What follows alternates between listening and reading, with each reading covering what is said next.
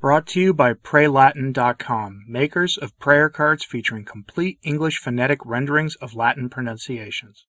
What if I told you that the flurry of activity from Francis and his merry band of modernists was a sign that the modernists were losing, and that they knew it? What if I told you that Francis was clearly working now with such speed and gusto because he knows that if he doesn't get the job of burying the faith forever done, he may never be able to get it done at all? Would you believe me?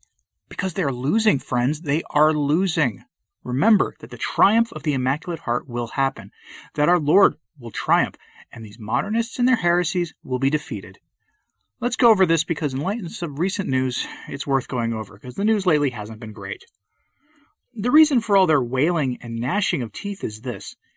Despite the fact that the vast majority of Catholics in the world are utterly ignorant of the history of the faith, and that is by design, and that the vast majority of Catholics are ambivalent at best to learning about it, the modernists in the hierarchy know that they're losing the battle. Slowly, to be sure, and that victory for traditional Catholics is not assured, at least not in a material sense. And when it does happen, because I think it will almost certainly take decades or longer to achieve.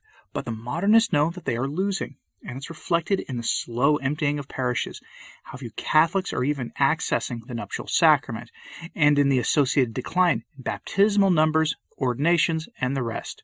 They know they're losing, and it's partially, to borrow a phrase from Professor Peter Kwasniewski, it's partially because of the utter weakness of the arguments on behalf of the Novus Ordo, their age of a new advent in the Church. Most traditional Catholics who know their history don't use the term Novus Ordo to refer to the new Mass of Paul VI by itself, but to every other change made in the Church since Vatican II, and there have been numerous, including the changing of the sacraments themselves, and growing numbers of Catholics are turning against their revolution in the Church. As Professor Kwasniewski points out, their weakness in defending the Novus Ordo is a sign of the eventual triumph of tradition. Quoting from his recent article in 1 Peter 5, quote, "So desperate are the apologists of the new order that they have even tried to make selling points out of defects, as if a used car salesman were to advertise the defects of the lemons in his lot. This automobile here has bald tires, an iffy alternator, and a transmission on its last legs, but the bright side is that you get to invest your own effort into making it better. That's what we call full, conscious, active ownership, which is your right and duty as a member of a market society." Over the course of 5 decades of artificial life support, the Novus Ordo has been pushed by bureaucratic cheerleaders and career liturgists, but has managed to find few zealous lovers. Its enforcing martinets have had to resort to increasingly dishonest and brutal methods.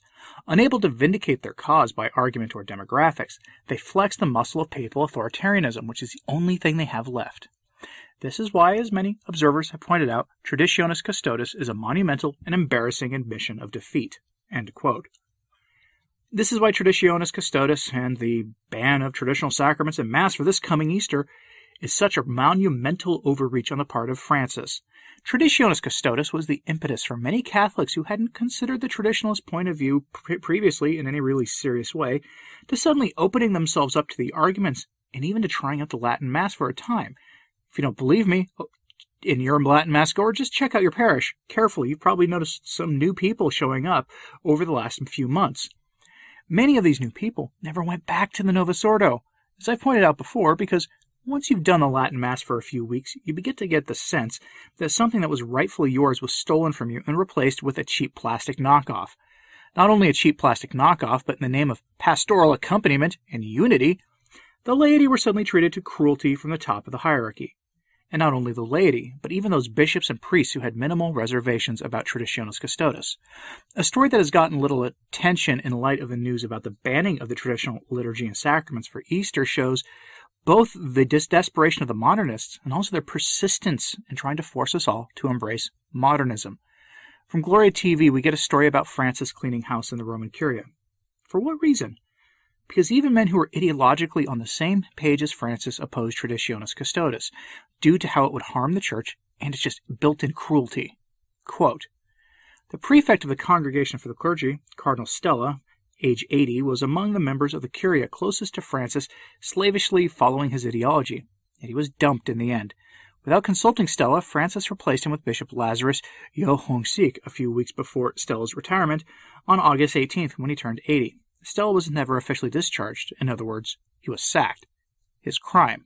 He tried to prevent Traditionis Custodes because he understood that it is a divisive and harmful document for the Church.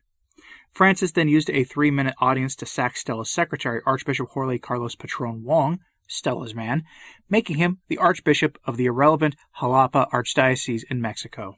End quote. That's not all who have been sacked by Francis. The Congregation for the Doctrine of the Faith is getting cleaned out because, despite being Francis ideological loyalists, many of the bishops and priests appointed by Francis to that presbyteriate have opposed some of the more radical moves by Francis's hirelings, including on the James Martin topic and on the creation of deaconettes and other hot-button issues in the Church. Quote, as a vengeance, Francis is about to remove Monsignor Giacomo Morandi from the CDF, transferring him to an Italian diocese, Pesaro, Florence, or Reggio Emilia. Morandi is known for his equilibrium in handling difficult cases. Seemingly, Francis also mulls removing the prefect, Cardinal Ladaria, in July 2022, when his term ends. Then Francis himself would take over his place. Until Vatican II, the popes were prefects of the Holy Office, but a secretary dealt with the daily business. The current undersecretaries, Monsignors Matteo Vicioli and Armando Matteo, recently appointed for no particular reason, would then become secretaries. End quote. In other words, those recent appointments would become Francis's men who would run the place for him. But that's not the strangest case we have here. The most strangest of all these terminations is this one. Cardinal Turkson was just sacked for the Office of Integral Human Development. Yeah, the office for implementing the Laudato Si program, with the Leviathan, no less. You have to understand this. Turkson is considered papabile by many who want to see a Francis II, but from the continent of Africa. Turkson is basically just another Pope Francis waiting in the wings, and he is so much on board the Laudato Si train that you often have a hard time telling things Turkson says apart from those things that Francis says on that entire big issue. But he was just sacked, and no one really knows why. Maybe he was the source of the silly rumors that Francis was about to go to his final judgment, or perhaps he wasn't completely on board with the Traditionis Custodes plan to bury tradition forever. But either way, Turkson was easily the highest profile figure canned, and it led a lot of people shocked. If it looks like Francis is moving at a high speed now, you'd be right. He is. He's moving remarkably fast. And some have speculated that it's because of his recent physical issues that he's moving so quickly, that his time is short. Not short because he's an 85-year-old man with one of the most stressful jobs on the planet, but because of the issues he had during the summer leading to his colonoscopy procedure. Perhaps that's the reason. Others have speculated that he's getting strong pressure from his secular allies, who grow impatient with the development of the ape of the Church and the burying of the Catholic faith. That may be the case as well, though concrete proof is lacking in that regard. But either way, something is amiss and has caused Francis to act with speed not characteristic of the Vatican. Which brings me back to Professor Kwasniewski's recent article on the inevitability of the modernists being defeated. After going through a list of pathetic articles that defend the Novus Ordo, as well as a used car salesman defending a jalopy, he brings us to this thought, that in making the Church more like the world, the modernists have set the Catholic Church on a self-destructive path that would render the Church meaningless as it becomes more like the world. Remember that our Lord called us to be salt and light in the world, not to lose the flavor of salt, which would be embracing the world and its errors. Quote, other types of arguments one will encounter include, the new Mass isn't really as bad as it seems, because with a lot of effort and some luck, you can make it almost as beautiful as the old liturgy. How often have we seen the noblest efforts of the Reformed shot down by prelates like clay pigeons on a shooting range? The decline in the Church would have been even worse if we hadn't changed the liturgy. A patent absurdity on the face of it, given that one of the most commonly cited causes for people dropping away from the Church after the Council was the relentless and inexplicable obsession with change, or rather, that peculiar kind of self-destructive change that consists of becoming ever more like the world, which renders the Church obsolete. What was produced by Pius V in 1570 was entirely appropriate for the time. What is produced in this age by Bugnini, Montini et al. Is also entirely appropriate for the time. This omission of nonsense is taken straight from the lips of Archbishop Arthur Roche, astonishingly the prefect of the Congregation for Divine Worship, who betrays a total lack of understanding of both what the 1570 Missal actually is, a codification of what the Roman Church was already doing, and of liturgical history, where we never saw the fundamental rites change from century to century to accommodate what a team of experts thinks people need at the moment. The ordinary form and extraordinary form represent two different understandings of the Eucharist, ecclesiology, the baptismal priesthood, and the sacrament of orders, just to mention the most obvious theological differences. This sentence was actually sent into the CDF by a Japanese bishop, one of the naysayers quoted in the survey report. You know, the one about which Pope Francis shamelessly lied in the letter accompanying the Traditionis Custodes, as Diane Montagna reported.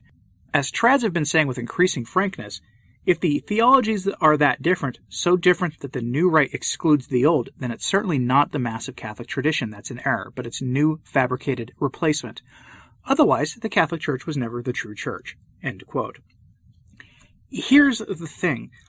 I don't think that the modernists actually believe that the Catholic Church is the church Christ founded, making it the singular true church among many claimants. If they did, they wouldn't be trying to tinker with what the church professes and believes to be true. Instead, they try to change the church into something she is not, an instrument for the powers and principalities to do with as they wish. The modernists know that liturgical practices reflect what we believe as Catholics and influence how we live in the world. And as the modernists have themselves said, the old ways must be done away with for the church to remain relevant in the world today. The ironic thing is this. The more the modernists push the Catholic Church to be acceptable and liked by the world, the less relevant the institutions of the Church become, and that is evident in declining conversions, declining use of the sacraments, and increases in the numbers of those with no faith whatsoever. The Church doesn't reach out to them in any meaningful way anymore. It's like a managed decline of an institution gone horribly wrong, and the only solution, really, is a restoration of the traditions of the Church and the practices therein. And the laity can start doing that by themselves, first and foremost by taking a little extra time to learn the faith, and second, to reject categorically all attempts to divide traditionally minded Catholics. There is a strange phenomenon of former heroes of traditional Catholicism, or at least Orthodox thinking and morality, suddenly turning on traditional priestly fraternities and trying to persuade you to not go to Mass with them, often using subtle means. The time has long since come to reject their efforts because in our time, the traditional priestly fraternities and religious orders are the only ones preserving sacred tradition in the sacramental life. Our forebears in England during Henry VIII and Elizabeth's reigns defended their priests often with their lives.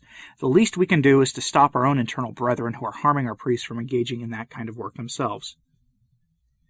Let me know what you thought of all this in the comments, please. I firmly believe that the modernists are losing.